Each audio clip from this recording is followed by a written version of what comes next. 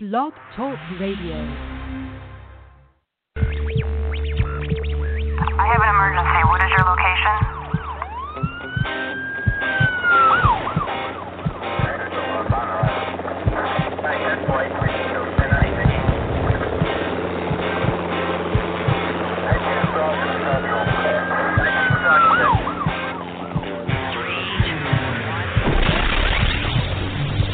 Rescue Radio, because there's a war for your soul.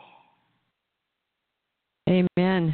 Indeed, there is the war. Let's pray. Father God, we thank you that you are God all the time, on the throne, in control, and good. That your word is accurate and true, and that it is come to pass.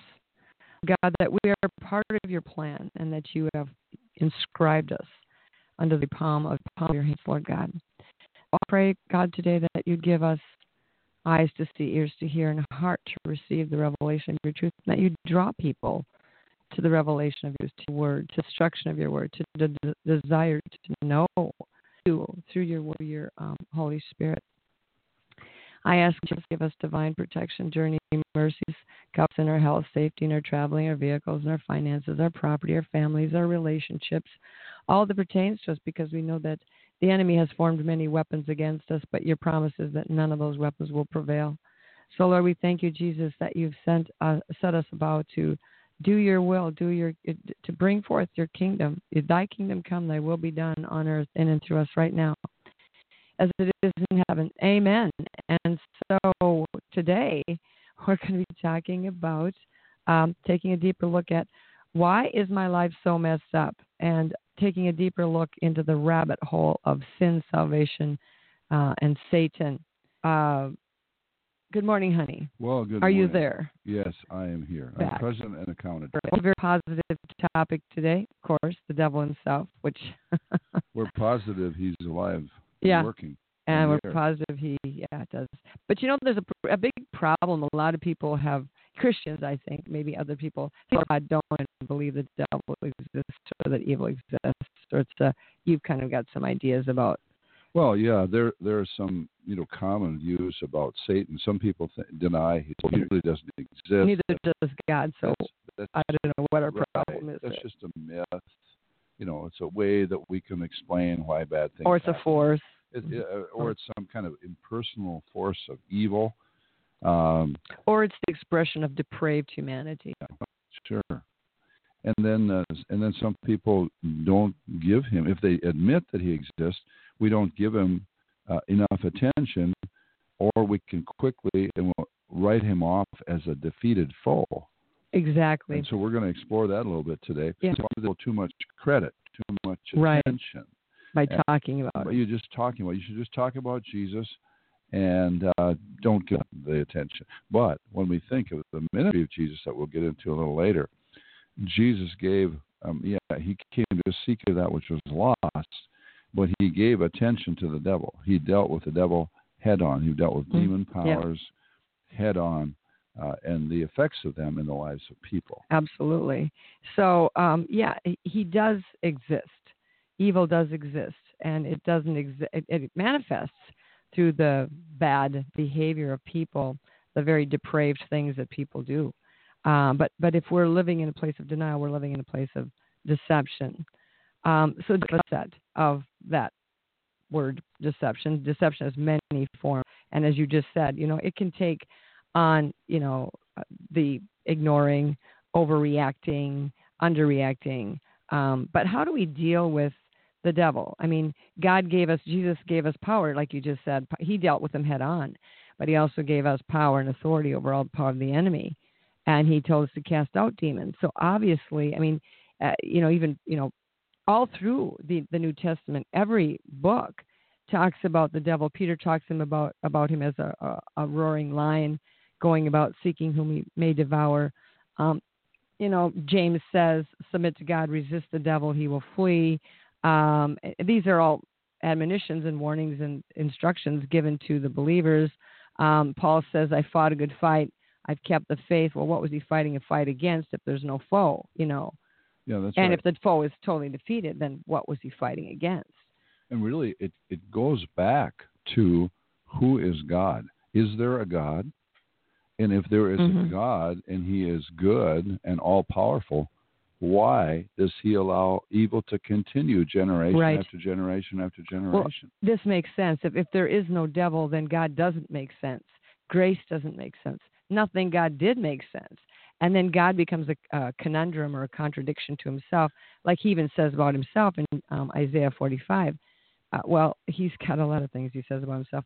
He admits in 45, 6, and 7 that he brings forth calamity and peace. I mean, so those are opposites, obviously. But he says also that he is there to comfort his people. And that's Isaiah 40, verse 1. Comfort, yes, comfort my people. In 40, verse 10, he says, behold, the Lord God shall come with a strong hand. He will feed his flock like a shepherd. And then those that wait upon the Lord shall renew their strength. And then in Isaiah 43, he says, I am he who blots out your transgressions. So God is giving a lot of firsthand personal reports about who he is. But it's kind of disturbing, I suppose you could say, that he admits that he says, I'll read it to you, that you may know from the rising of the sun to its setting that there is none beside me. I am the Lord, there is no other. I form the light and create darkness. I make peace and create calamity. I, the Lord, do all these things. That's verses 6 and 7 of Isaiah 45. Now, you obviously, if the Lord God himself is admitting and then confirming, I do all these things, then we have to have some explanation, or God becomes crazy, insane, bipolar, and scary. And so what happens is that we develop, and human beings over the centuries have developed an inaccurate concept of who God is, based on what the devil has told us. Has twisted. So yeah, a exactly. lot of people think, okay, if there is a God, is he a bad God or a good God, Mm-hmm. or is he schizophrenic? Mm-hmm. Is he sometimes bad, sometimes good? Just like the old mythological gods and goddesses right. of the Greek pantheon. Sometimes they did really good things, and sometimes they did really perverted things. And so we tend to pass that off on God because we observe so much evil on the earth. Well, and that's interesting, too, because we have to realize that when Jesus came, the world was steeped in mythology and gods, demigods.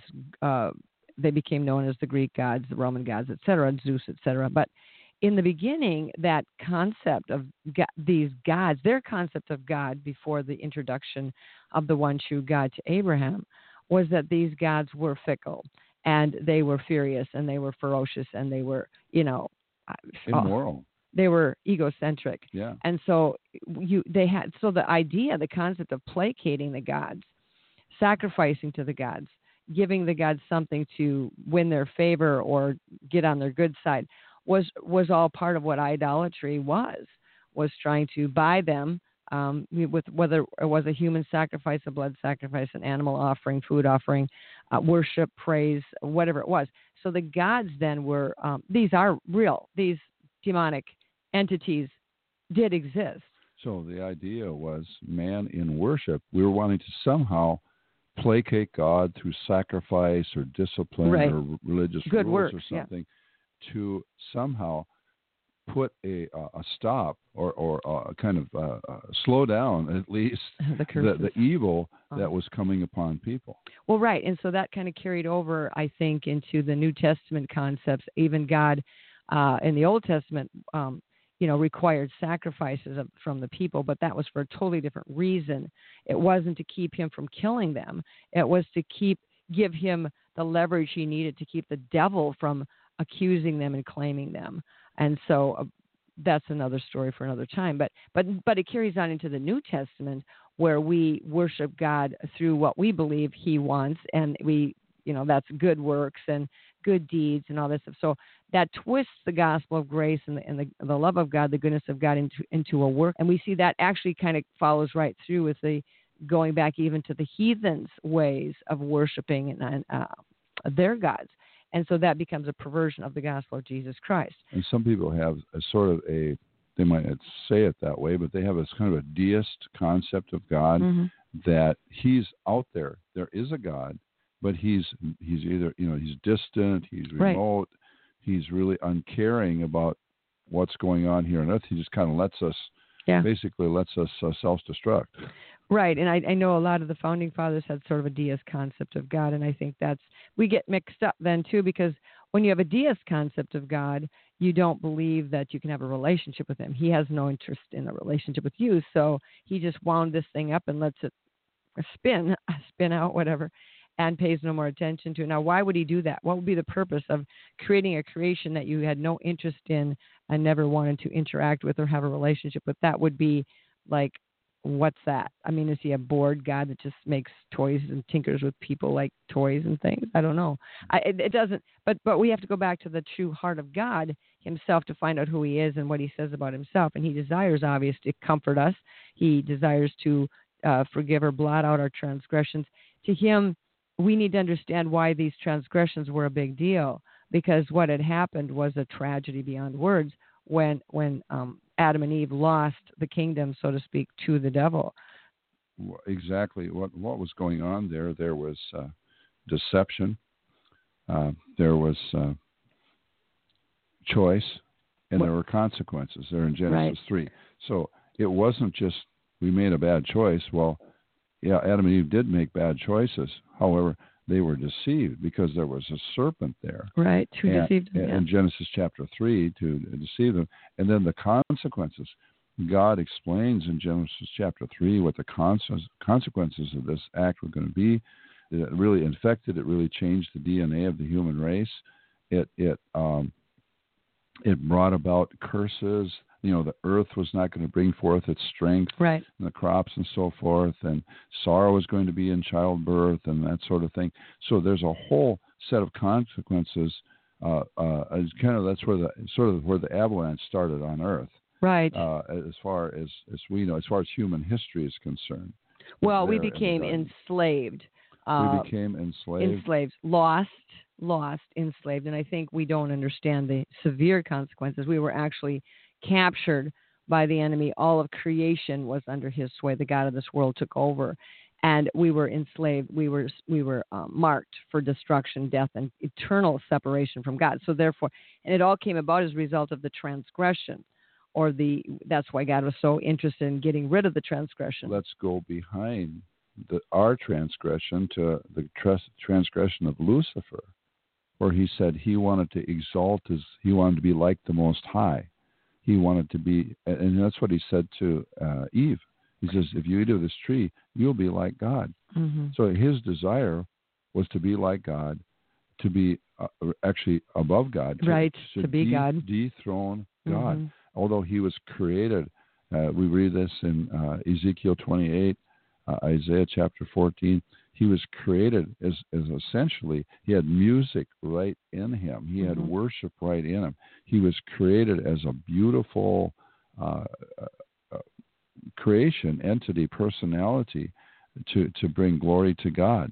But then iniquity was found in him. Yep. There was something to change, something twisted.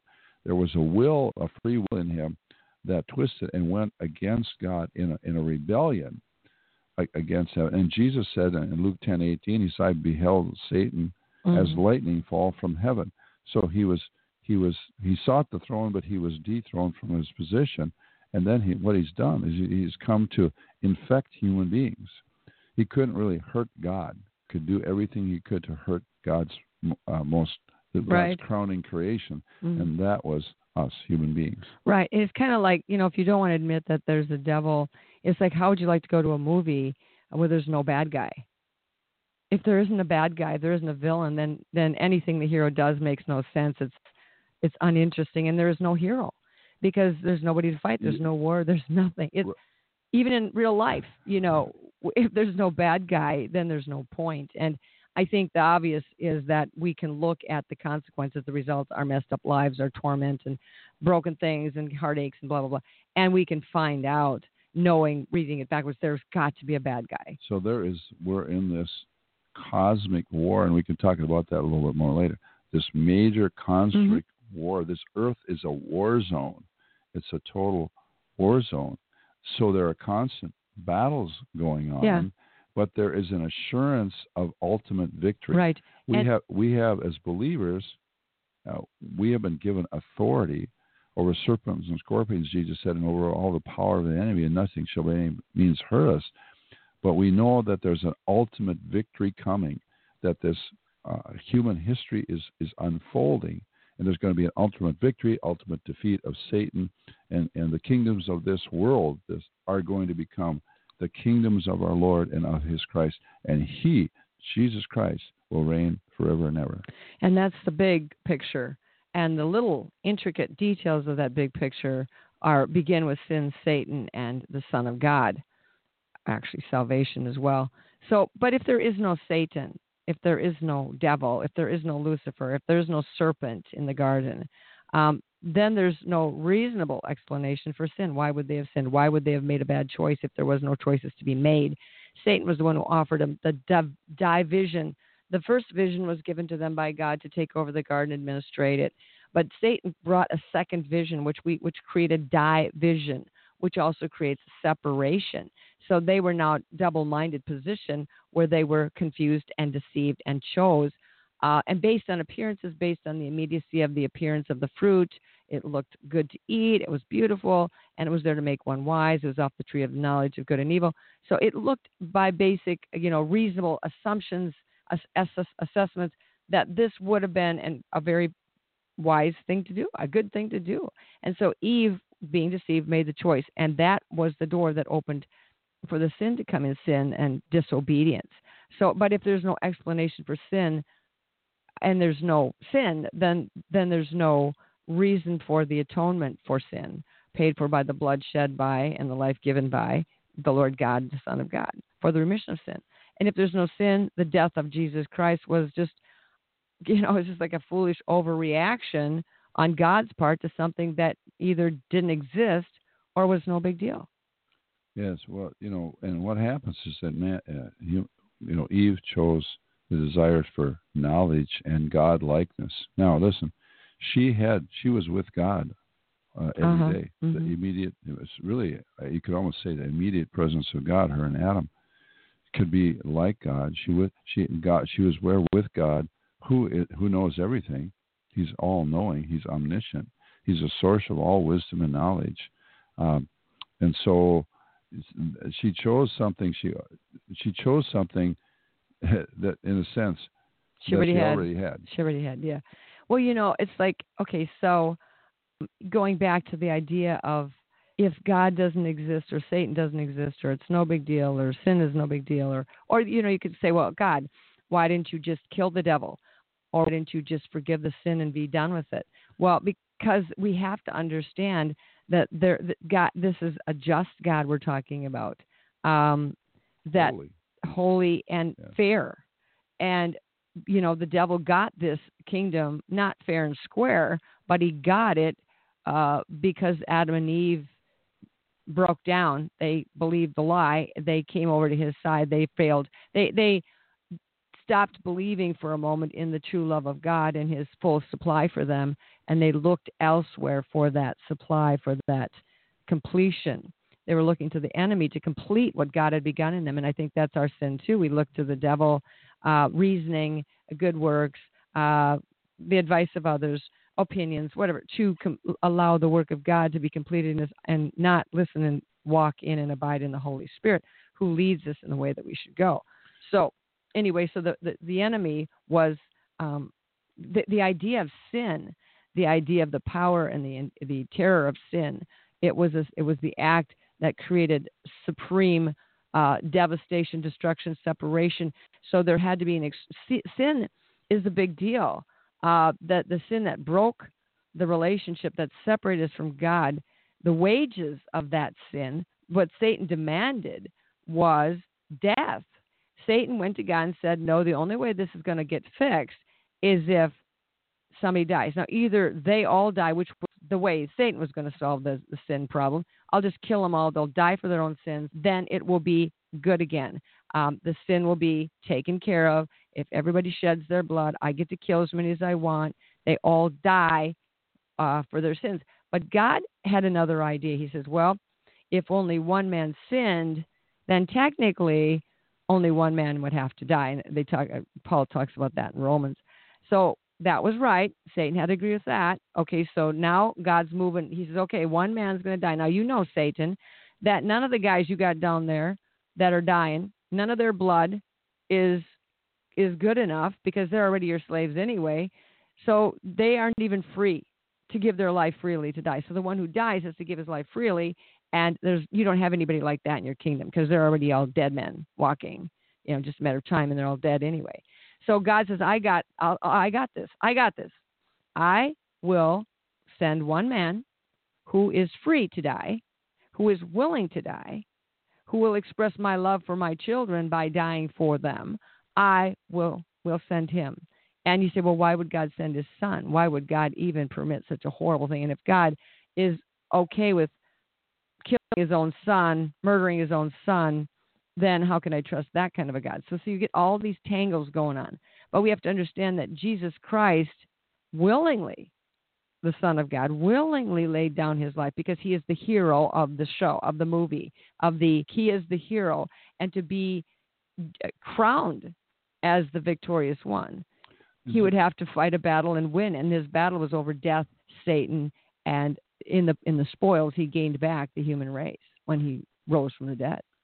In your use of the excuse me, in your use of the illustration of a movie, a movie is written. There's a script that's written, right? Uh-huh. So the script. So the writer of the script knows the whole story.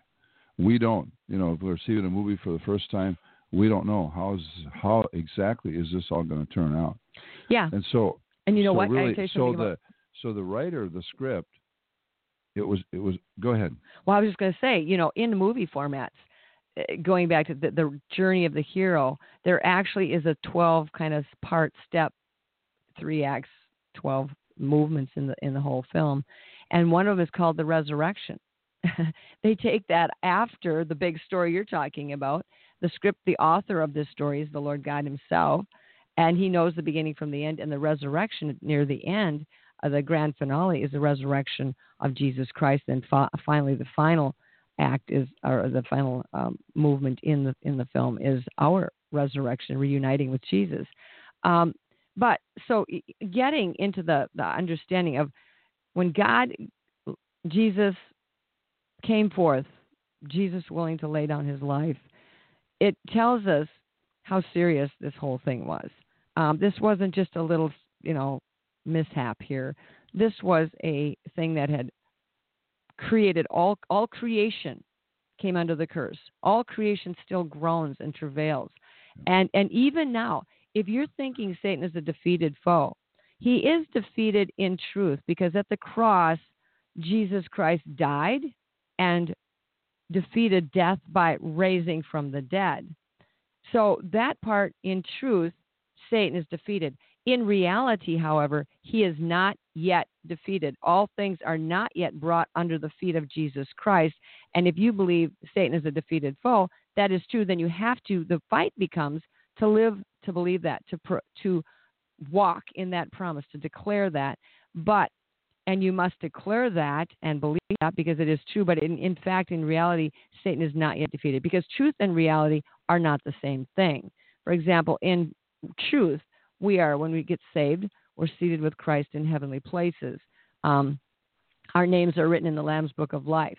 But in reality, I can still be seated in the dentist's office getting my teeth drilled. I can still be stuck in the rush hour traffic. So we have two things that are happening. We have two sets or two dimensions of life that are now happening. One is in the heavenly realm, where I'm seated with Christ in heavenly places, where I can go boldly into the throne of grace and mercy, even now as a earth dweller. And the other one is that I do still dwell on the earth, and I am subject to, the assaults of the enemy, the setups, the curses, the generational junk. And therefore, if you live in a la-la land where you say, well, the devil is a defeated foe, then you will not pay attention to what God says to do he tells us to Timothy, actually. In 2 Timothy, he said, in humility, correcting those who are in opposition to themselves. In humility, because a lot of people don't want to be told anything. So be careful, be soft, be in love, in humility, correcting those who are in opposition to themselves. Their house has already been divided. They don't want to look at that yet. They're in denial. they're believing Satan's a defeated foe. There's no problems here. It's just human nature. It's just my depraved nature. It's just sin. It's just my choices. All this stuff throws it back on me and doesn't take it to the depth it needs to go to root out the problem. He says, here, in humility, correcting those who are in opposition to themselves, if God perhaps will grant them repentance, which means to turn around, change your mind, and get the whole picture, so that they may know the truth. Not think and figure it out and try to reason it and try to get a theory that supposedly works partly, that they may come to their senses and escape the snare of the devil, having been taken captive by him to do his will. So Paul is telling Timothy, this is still going on. People are still being taken captive. They need to come to their senses. To escape, you need to come to your senses and realize that you've been taken captive by Satan, even though you've been set free. Whom the Son sets free is free indeed. So a lot of people are saved. That's one step. Step 2 is sanctified, which means to be deprogrammed. Get the unholy stuff out of you so that you can be holy, set apart, sanctified, fit for the master's use. I mean, you may have a vessel. Let's just say we have a pitcher, or you can think of an old earthen vessel if you want to get, archaic. A vessel. You have the vessel, but the vessel is filled with dirt and filth and the residue of generations of junk and whatever. It's not been washed out. So before you can pour anything pure and holy, good and nutritious into that vessel, you're going to have to wash it out. So you've got the vessel, but you still need to clean it. We've got the salvation, but we still need to be cleansed so that we can be fit for the master's use. Peter says in 1 Peter 5, 8, and 9, I'm reading this from the Amplified Bible, be well balanced, temperate, sober of mind, be vigilant and cautious at all times. For that enemy of yours, the devil, roams around like a lion roaring in fierce hunger, seeking someone to seize upon and devour. Withstand him. Okay? And the King James says, whom resist steadfast in the faith. Be firm in faith against his onset, rooted, established, strong, immovable, and determined, knowing that the same identical sufferings are appointed to your brotherhood, the whole body of Christians throughout the world. So he's talking about the suffering that is common, enduring difficult times, that sort of thing. But we have to remember what's going on in the midst of that. Now, suffering itself isn't really what kind of wipes us out, but if we don't have a proper perspective on it, if we don't recognize the enemy, what the enemy is wanting to do in the midst of suffering, it's like we're going through a hard time. God has got a purpose that he's working out, and you can continue to trust the Lord, or you can complain and moan and resist and give up on God and all that sort of, which is what the enemy wants. So he says, resist him, steadfast in the faith, in the Christian truth. The faith there refers to not just faith where I believe God, but that's part of it, but it refers to the whole body of teaching about Jesus Christ, the church, and the new covenant. Well, it's submitting to God, resisting the temptation to give up, to become bitter, to become discouraged, to murmur and complain. I think that's the biggest temptation. But God says in Hebrews that he chastens his sons. What father doesn't, discipline or chasten or teach or train up his son? He does. But if he does, and he says, that is an indication actually that you're suffering, you're being chastened, corrected, grown up in God. That's an indication that you are God's son or one of God's children. If God doesn't chasten you, that indicates that you're not one of God's. You're a bastard, so to speak, and then using that word in its proper use. Because the thing is, some people seem to get everything happening good in their life. There's no problems ever, and they're not getting any chastening, persecution, or suffering, and you look at them and say, maybe they're not even one of God's. Because the thing is, God does not need to chasten us. The devil is going to do plenty of that, and what God is doing is permitting it. God doesn't, look for ways to, make us squirm and make us pay and make us, looking for a way to hit us over the head with a baseball bat. That's not God's nature. But Satan is always here to find fault with us. And in finding fault with us, he usually finds fault by bringing a thought into our mind that God isn't with us, God doesn't love us, God's not good, or we're not good, we're bad, we deserve this punishment. And so Satan is always trying to wrangle with us to get an agreement with him that God isn't with us, God doesn't care, it's, God's not fair, or somehow this is all my fault. And with the enemy being a defeated foe and not existing, and we don't pay enough attention to what he's really doing, we have no other explanations.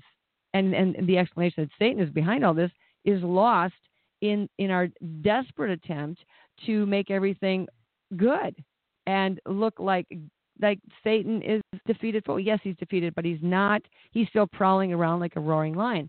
And so he's defeated in truth, but not in reality. And this is why Peter and Paul and all James talking about resist the devil, submit to God, resist the devil, fight a good fight of faith, lay hold of eternal life, stand your ground, so to speak. Put on the whole armor of God and so forth. Yeah. Another thing, too, is that there's the chastening of the Lord, the correction of the Lord that he brings us. Sometimes we get confused about what is the correction of the Lord and what is just an attack of Satan. Well, that's sometimes we think, it's the Lord is punishing me because I did something wrong, or it's the chastening of the Lord. There's a time to submit to God, to resist the devil, but there's the chastening of the Lord, and then there's the attack of the enemy. Is there any way that we can kind of recognize the difference? Well, can you talk about that a little bit? The chastening of the Lord, God, like a father permits, certainly, for example, you always have to go back with God and us, go back to a family analogy and then kind of fit your stuff in there. So sometimes the father permits the son. I mean, you instruct the son, don't do this, do this. This is good, this is not good. This would be a foolish idea, blah, blah, blah. And so, but the father permits the son because of free will, and we have a free will in this relationship with God. God permits us to use our free will. And so some of us say, well, this doesn't, we're deceived, tricked, bad friends, corrupt good manners, good habits. So the father instructs the son goes to school, the son goes out into the streets, the son goes here, there, wherever, meets a friend and begins to be, listen to that person. Like it says in Proverbs, I think it's 1, 2, and 3, you consent to go with them to do evil, and you made a decision to do that. And as a result of that choice, through the deception, there will be chastening, there will be consequences, there will be heartache, there will be coming back. You'll have to turn around and come back somehow, back to the truth, back to freedom, back to God. So the chastening of the Lord comes as a result of God permitting us to exercise our free will, and the devil being very excited to take that opportunity to deceive us into crossing, breaking a commandment, breaking a law, and then using that as his evidence, as his argument to go to God and bring consequences. So as he's bringing, she sinned, she believed me, she lied, she stole, she killed, whatever she did, and therefore I have a right to bring bloodshed into her family or into her life, or I have a right to bring a heart attack, or I have a right to, and people unfortunately, say, okay, this is God's will for me. It may not be. God will give us grace in the suffering. God will give us grace in our, pardon my word, stupidity and foolishness for thinking this is God's will. But it's really not it's God's permissive will, because you've just believed another lie. Your first lie was to be deceived and go off and sin in the first place. Second lie is to believe that God did this to you and now you had it coming and you should suffer through it and whatever. God said when you sin, he made it very simple. He said, when you sin, 1 John, confess your sin. Tell me, come out of agreement with the lie. Confess it as a sin. And he says, and I am just and faithful to forgive that sin. And then he says in 1 John, right before that, he says, when you sin. Now he's writing this to believers. When you sin, and these are believers, that means they're already saved. When you sin, he says, don't tell me you haven't sinned. Don't tell me you don't sin. You're going to sin. You're going to sin. Sin means to be tricked by the devil, deceived by the devil, and go off and do what he says. And God says, when you get tricked by the devil, don't tell me you didn't sin. Eve didn't say I didn't do it. She did say I did it. She says I got deceived. So then what you recognize the deception part, that's the critical part. Oh, I got tricked. I believed a lie. I went to the devil's solution instead of the Lord's. That's the sin. The sin is really always the same root, believing a lie, believing that the devil's solution to the problem is better than waiting on God or waiting for God's solution, or believing I can't wait that long, or I'm going to die, or I've got to have it. And this is why people crash and cave into the cravings, the addictions, that sort of thing, because they're being so tormented by the enemy who's demanding his drug or his whatever at that moment, that they really have no human strength to resist that. So therefore, at that point, if we understand what Paul is saying, we actually need a deliverance from a demon.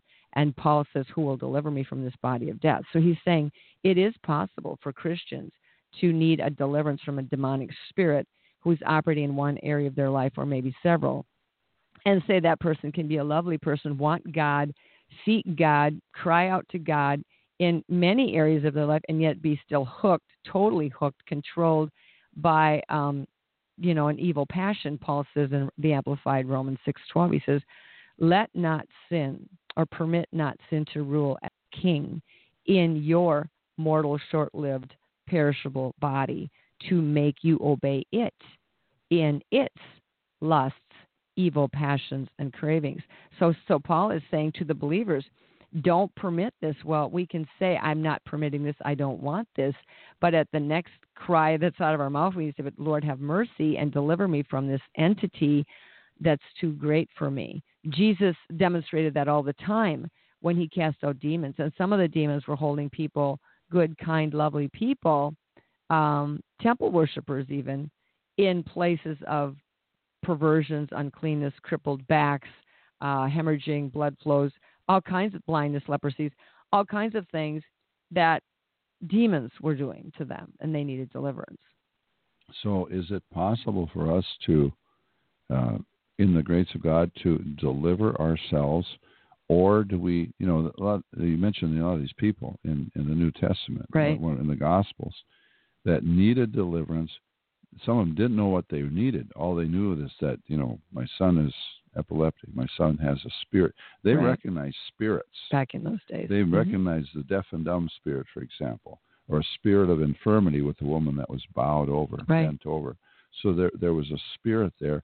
Now, some of the people recognized him, some of them didn't, but it seemed like it was like impossible. They didn't know how to deliver themselves. So Jesus came along, knew what to do, did it. Is it possible for us to deliver ourselves from these things? Say if there's a spiritual stronghold in a person's life, a believer's life, can they be delivered, set free from this stronghold, in a sense, on their own with the help of God? Or is it required that there's somebody else? When Jesus said, cast out devils in my name, they shall cast out devils. Is there someone else? Is this something that needs to be happening in the body of Christ for some that are just kind of, in a sense, helpless in ourselves, even though we want to be free? Right. How does this work? Well, I believe it's both. I believe that some people cry out to God, and God delivers them without the assistance of another person. But it has to be with an understanding. You have to understand what you're doing. It's like this. It's like a surgery. Some surgeries you may be able to perform on yourself. I know you can take out your own slivers pretty much. Yeah, I heard a story years ago of a guy in the Philippine Islands in World War II, and he was a doctor, a medic or something. He knew his appendix was about to rupture, and he actually removed his own appendix. Yeah. And it's like, and he survived. And it's like, well, that's very extremely rare. Well, and that's extremely rare too, with persons getting deliverances outside of assistance, and that's why the Lord gave us power to help one another. However, in that deliverance, it's interesting. We must get the will and cooperation of the person.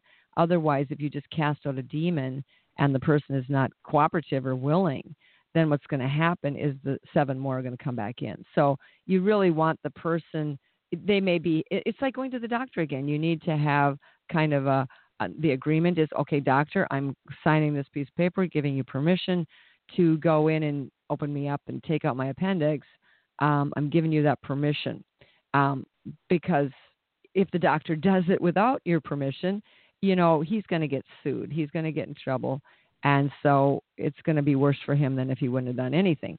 So the thing is, again, we need to understand that I believe a lot of demons are not that strong.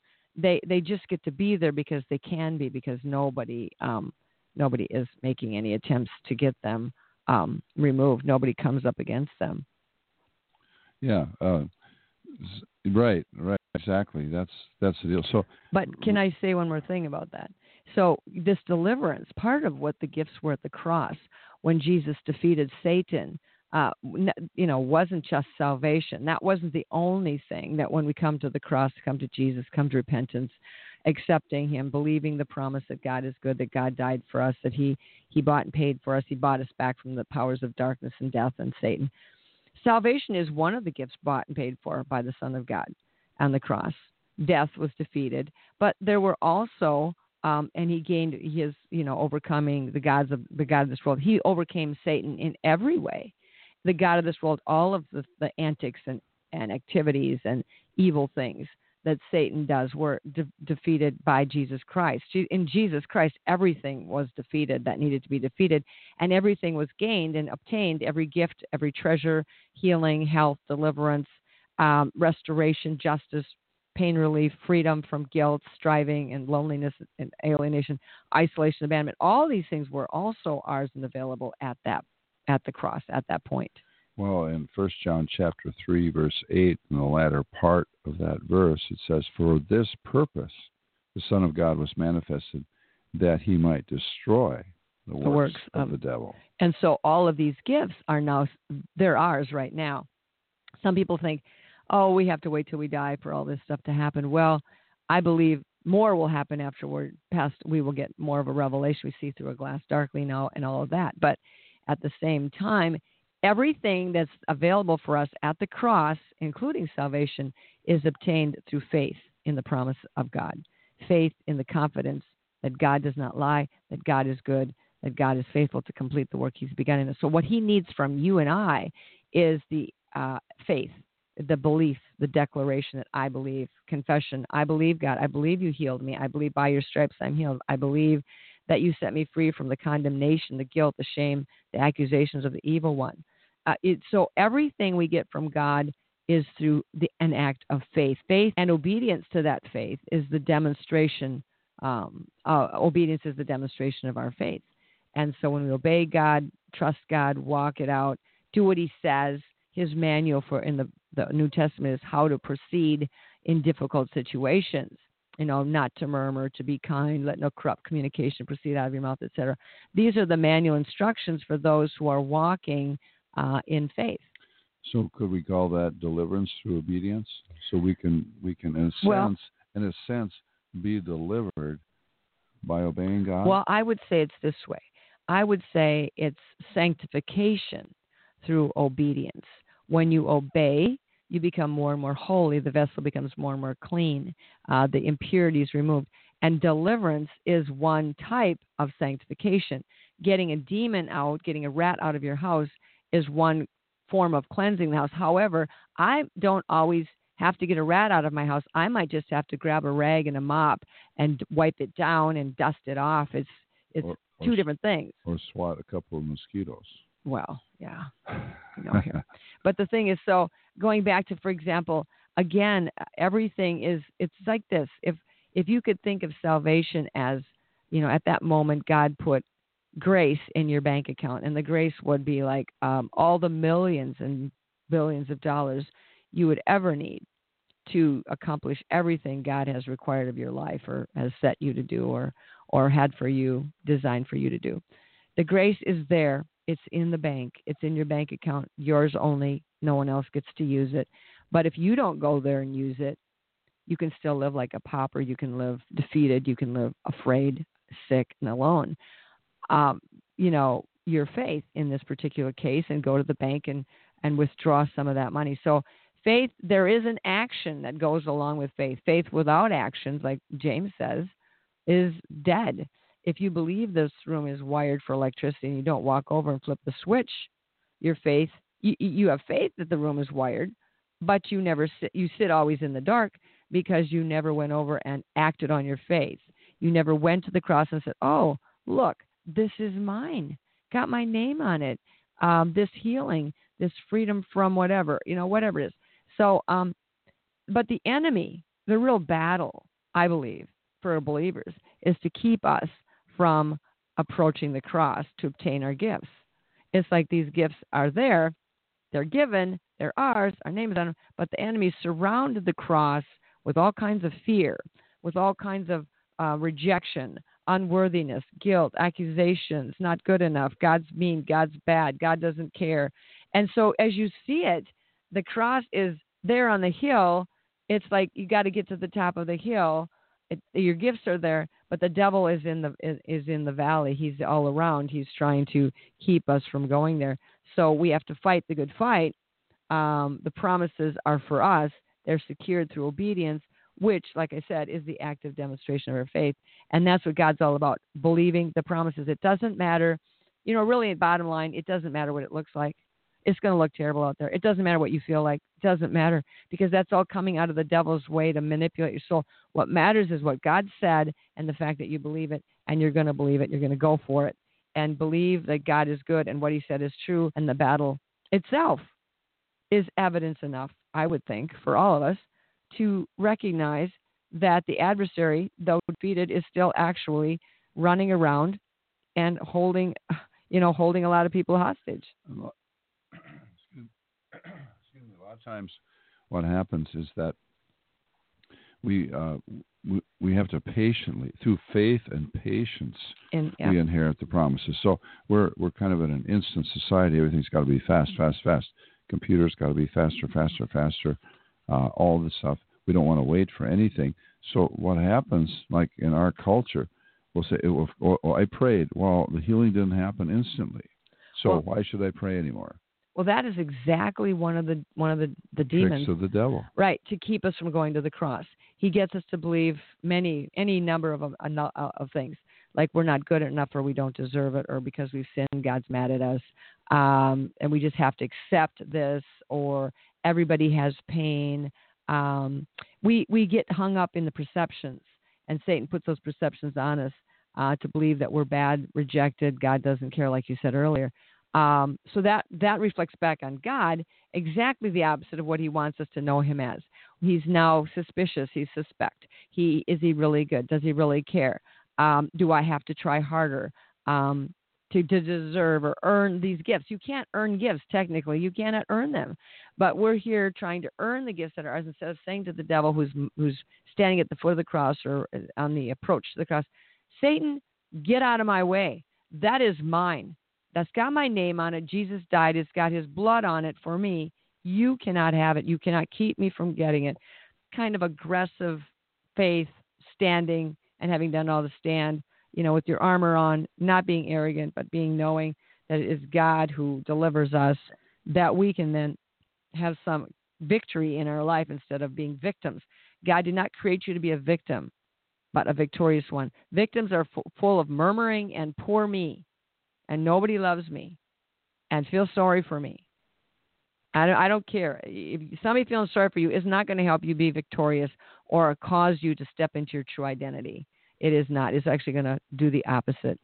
So Paul is saying, stand fast, to open the eyes of those who are blind. Well, actually, Paul's commissioned by God, by Jesus, when he was on the road to Damascus. This was what Jesus said to him. Here's what I'm calling you to do. I'm commissioning you, Paul, to open their eyes, to turn them from darkness to light, from the power of Satan to God, that they may receive forgiveness of sins and inheritance among those who are sanctified by faith in me. Notice he is commissioning Paul to battle the devil, who is not yet thoroughly defeated on earth. Power to deliver, to defeat from the powers of Satan, that they may be delivered. So commissioned to cause people to know how to fight the good fight. If we don't understand that Satan is still very active today as a continued active role in the destruction of both believers and non-believers, we won't resist him. We won't fight the good fight. We will give up. We won't, in humility, correct those who are in opposition to themselves so that God can give them repentance so that they can come to their senses and escape the snare of the devil, having been captured by him to do his will. See, all this is still ongoing. Paul was telling it to Timothy. Jesus was telling it to Paul. It's still ongoing. Peter was warning about it. James was giving us ideas on what to do about it. It's still, Satan is a defeated foe in truth, but not yet in reality. So people say, well, I don't want to give the devil too much power or credit by looking at what he's doing. Well, you know what? You can't live in this world with your eyes shut. You're going to run into something. And God wants us to stand fast, submit to God, resist the devil, and he will flee. Well, it'd be foolish if say, an American soldier goes into a hostile land, and we're in a lot of hostile lands right now. If they deny ISIS, deny the Taliban, deny the enemy exists, deny the enemy exists, don't know anything about him. No, he's not really there. It's all in your imagination. It's all, we don't have to know what he's doing, where he is operating, what his tactics are. Yeah. That would be just absolute stupidity. And it's the same thing too if we, in our lives spiritually. So, part of the way that we enforce and lay hold of what Jesus has provided for us through the cross and resurrection is through prayer. Many times prayer, we think, now I lay me down to sleep, or thank you, Lord, for this food, and or help me here, help me there. But the effectual fervent prayer of a righteous man avails much, James said.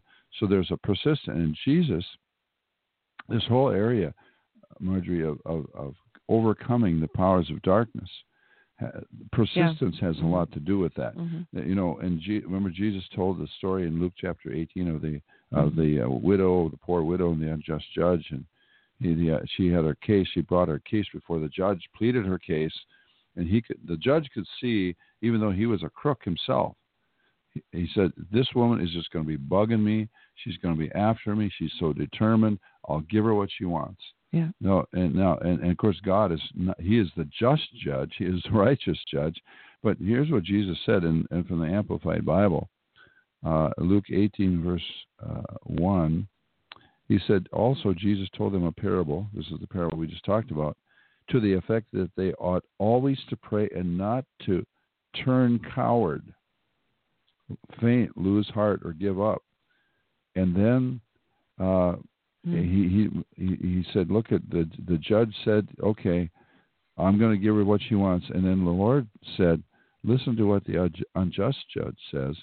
And then verses 7 and 8, he says, and will not our just God defend and protect and avenge his elect, his chosen ones, who cry to him day and night? Will he defer them and delay help on their behalf? I tell you, he will defend and protect and avenge them speedily.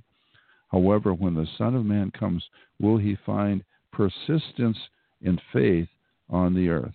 Now, many times we pray. Persistence in faith. We believe, Lord, I'm trusting you, I'm believing you, and time goes by, and we don't see the results. But then oftentimes what happens, we see the results come. They come speedily. They come quickly. It's a long wait, and then a lot of times it's a quick answer. Sometimes it almost surprises us as to how quick and how powerfully the answer comes and how uniquely that answer comes. And the interesting thing is our faith does not really depend on the outcome or the answer. Some of the people who believed God to be delivered from the lion's den were actually eaten by the lions. So it's not really, and they were also put in the hall of faith. They were great believers, even though the outcome of their faith wasn't the answer they were hoping for at that moment. It was actually better. Right, and remember Shadrach, Meshach, and Abednego, they said, okay, the Lord whom we serve is able to deliver us from the burning fiery furnace, but if not, we are not going to bow down to you. We're not going to bow down to your idol. God's able. If he chooses not to do it, we're still going to believe. We're still going to trust. No matter what, right? No matter what. Exactly. Yes. So that's the power of faith, is it doesn't depend on an outcome. So can we really give the devil too much attention or acknowledge him too much? Possibly we can. I think some people freak out and they're too scared of him, and that gives him power. They're all taken up with the occult and investigating all that. But we will never defeat the devil by knowing more about him or acknowledging him, giving him more attention than he already has been given in the Bible. We can't de-emphasize him or overemphasize him. We just have to know that he is and realize that we are really technically no physical, intellectual match for the devil because he is smarter than we are. He's more powerful. However, we have been given authority over him, and that's the powerful caveat right there, that if we use that authority in God's name, it doesn't matter if the devil is stronger than we are or smarter than we are. We have God backing us because God backs his children. And so here's the kind of the final conclusion. If the devil does not exist or he's a defeated foe, God makes no sense in what he did, what he does, and what he asks us to do. God is insane. He's crazy. He's bipolar. He's Dr. Jekyll, Mr. Hyde. And to require the death of his own son in that bloody crucifixion makes us realize or wonder, who is he? Do I want to go there? Do I want to serve him? He's crazy. Or, on the other hand, it could tell us, if we understand the depth of sin and the power of its ability to destroy us and the Satan behind it, that it is a powerful demonstration of the love and forgiveness, of God. But here's the deal. If God kills his own son and requires of us to love and forgive one another, this just is even more crazy making in our little minds. But so Satan has to be put in the equation for the explanation of everything. If Satan is not put in that equation for the moral explanation of everything, then we do not comprehend what really the loss, the death, the doom, the capturing of humankind really was, what really happened in the sin of Adam and Eve. We have to realize, how grievous, serious, deadly, final, destructive that was. So if we don't realize that, then we can't answer the question of why would God kill his own son? Why didn't God just get rid of evil? Why didn't he just destroy the devil? Why didn't he just say, it's okay, I forgive you? This is really dealt with very well in the God on Trial opening arguments, episodes 1, 2, 3, and 4. If you are interested, that is a magnificent dramatization of how this conversation could have went down with the garden, with God's decision, the battle between his justice and his mercy to find a solution to this problem and the dilemma of humankind. And I would encourage you to go to liferecovery.com and check that out. They are downloadables, and they are extremely inspirational and educational. Yes, I was going to say that the all that's gone on Earth, this whole thing of the fall of Lucifer, the fall of man, the necessary crucifixion, resurrection, right, the need for Jesus to come, us goofing up and yielding to the enemy, going back to the Garden of Eden, did not catch God by surprise. He had the whole thing planned, mapped out from the way beginning. ahead of time. He knew. Yeah, it's like, he, with the death, the destruction of the human race, it was required something much more powerful than just a simple little, okay, it's okay, I forgive you, because Satan would have never stood for that, because Satan demanded death. Remember, he says, the wages of sin is death, they got to die. So God says, okay, well, going back to what I said earlier, let's see, one man sin, one man can die. We have to go back to the origin, the first things to make the beginning fit with the end.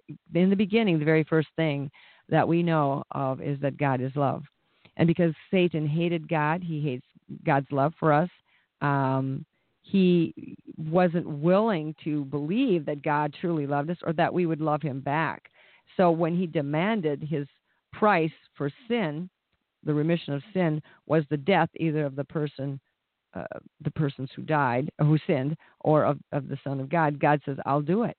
I'll take this on. And he already knew that he was going to do that, because in the end it makes Jesus Christ the Lord of Lords, the King of Kings and the Lord of Lords, lawfully and victoriously and without any dispute.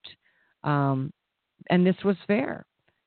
So sin equals death, equals separation forever from the love of God. And if God is love, that's not a good thing. It's not going to work to have my people separated. God, if sin equals death, equals separation from God and God's love, then God is not vindicated in his love for us. And if God is not vindicated in his love for us, God is a fool for creating sons and daughters in the first place. And Satan wins, unless a way could be found to satisfy Satan's demand and declare and fulfill the God's declaration of love. And the only way God can be vindicated is if we respond to his love.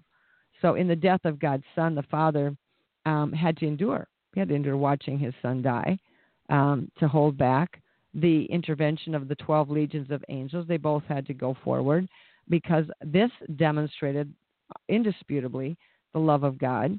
There was no demon in hell that could stop it. Satan could not stop it. He had to stand and watch the Son of God die. And he knew in the Son of God's dying that his doom had been sealed, because he actually at that point became a murderer. That was the first time, that was Satan finally, all these other transgressions and hurting and killing and murder and bloodshed that he did to people was technically legal. He found a loophole. He owned them. They were his property. He could do whatever he wanted with creation and the world. But when he killed the Son of God, he, for the first time, became a lawbreaker himself. That's something that could be actually prosecuted in the courts of heaven, in the courts of justice. And also at that point, when Jesus laid down his life, God's love for us was demonstrated, the fact that love never fails. Well, the good news is this. Revelation 20:10.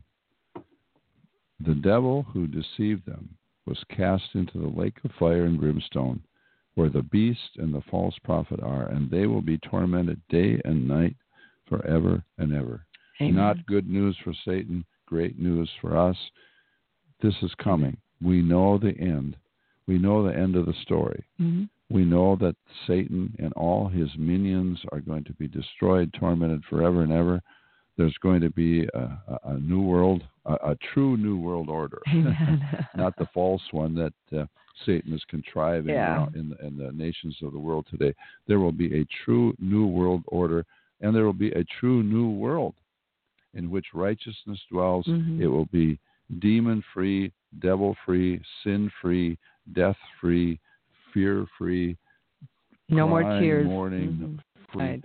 And it would be a place of freedom and liberty, and that's what we have to look forward to. The full expression of God's full intention in his heart for us. Yes. So be encouraged, hang in there, and abide. Lord, we thank you so much that you are the victor, and you have called us to have victory over principalities and powers. And all the powers of the enemy, Lord, you are the victor, and that victory we can enforce by submitting to you, resisting the devil, using our authority to cast out demons where that is necessary. Amen. Thank you, Lord, for your faithfulness and your great love for us, that you are good, and you're a God of rescue. You're a God of redemption. You're a God of love, and that's what your purpose is, to destroy the works of the enemy. And so, Lord, I pray today that you would destroy the works of the enemy, that would be appropriate, that destruction of the works of Satan in our lives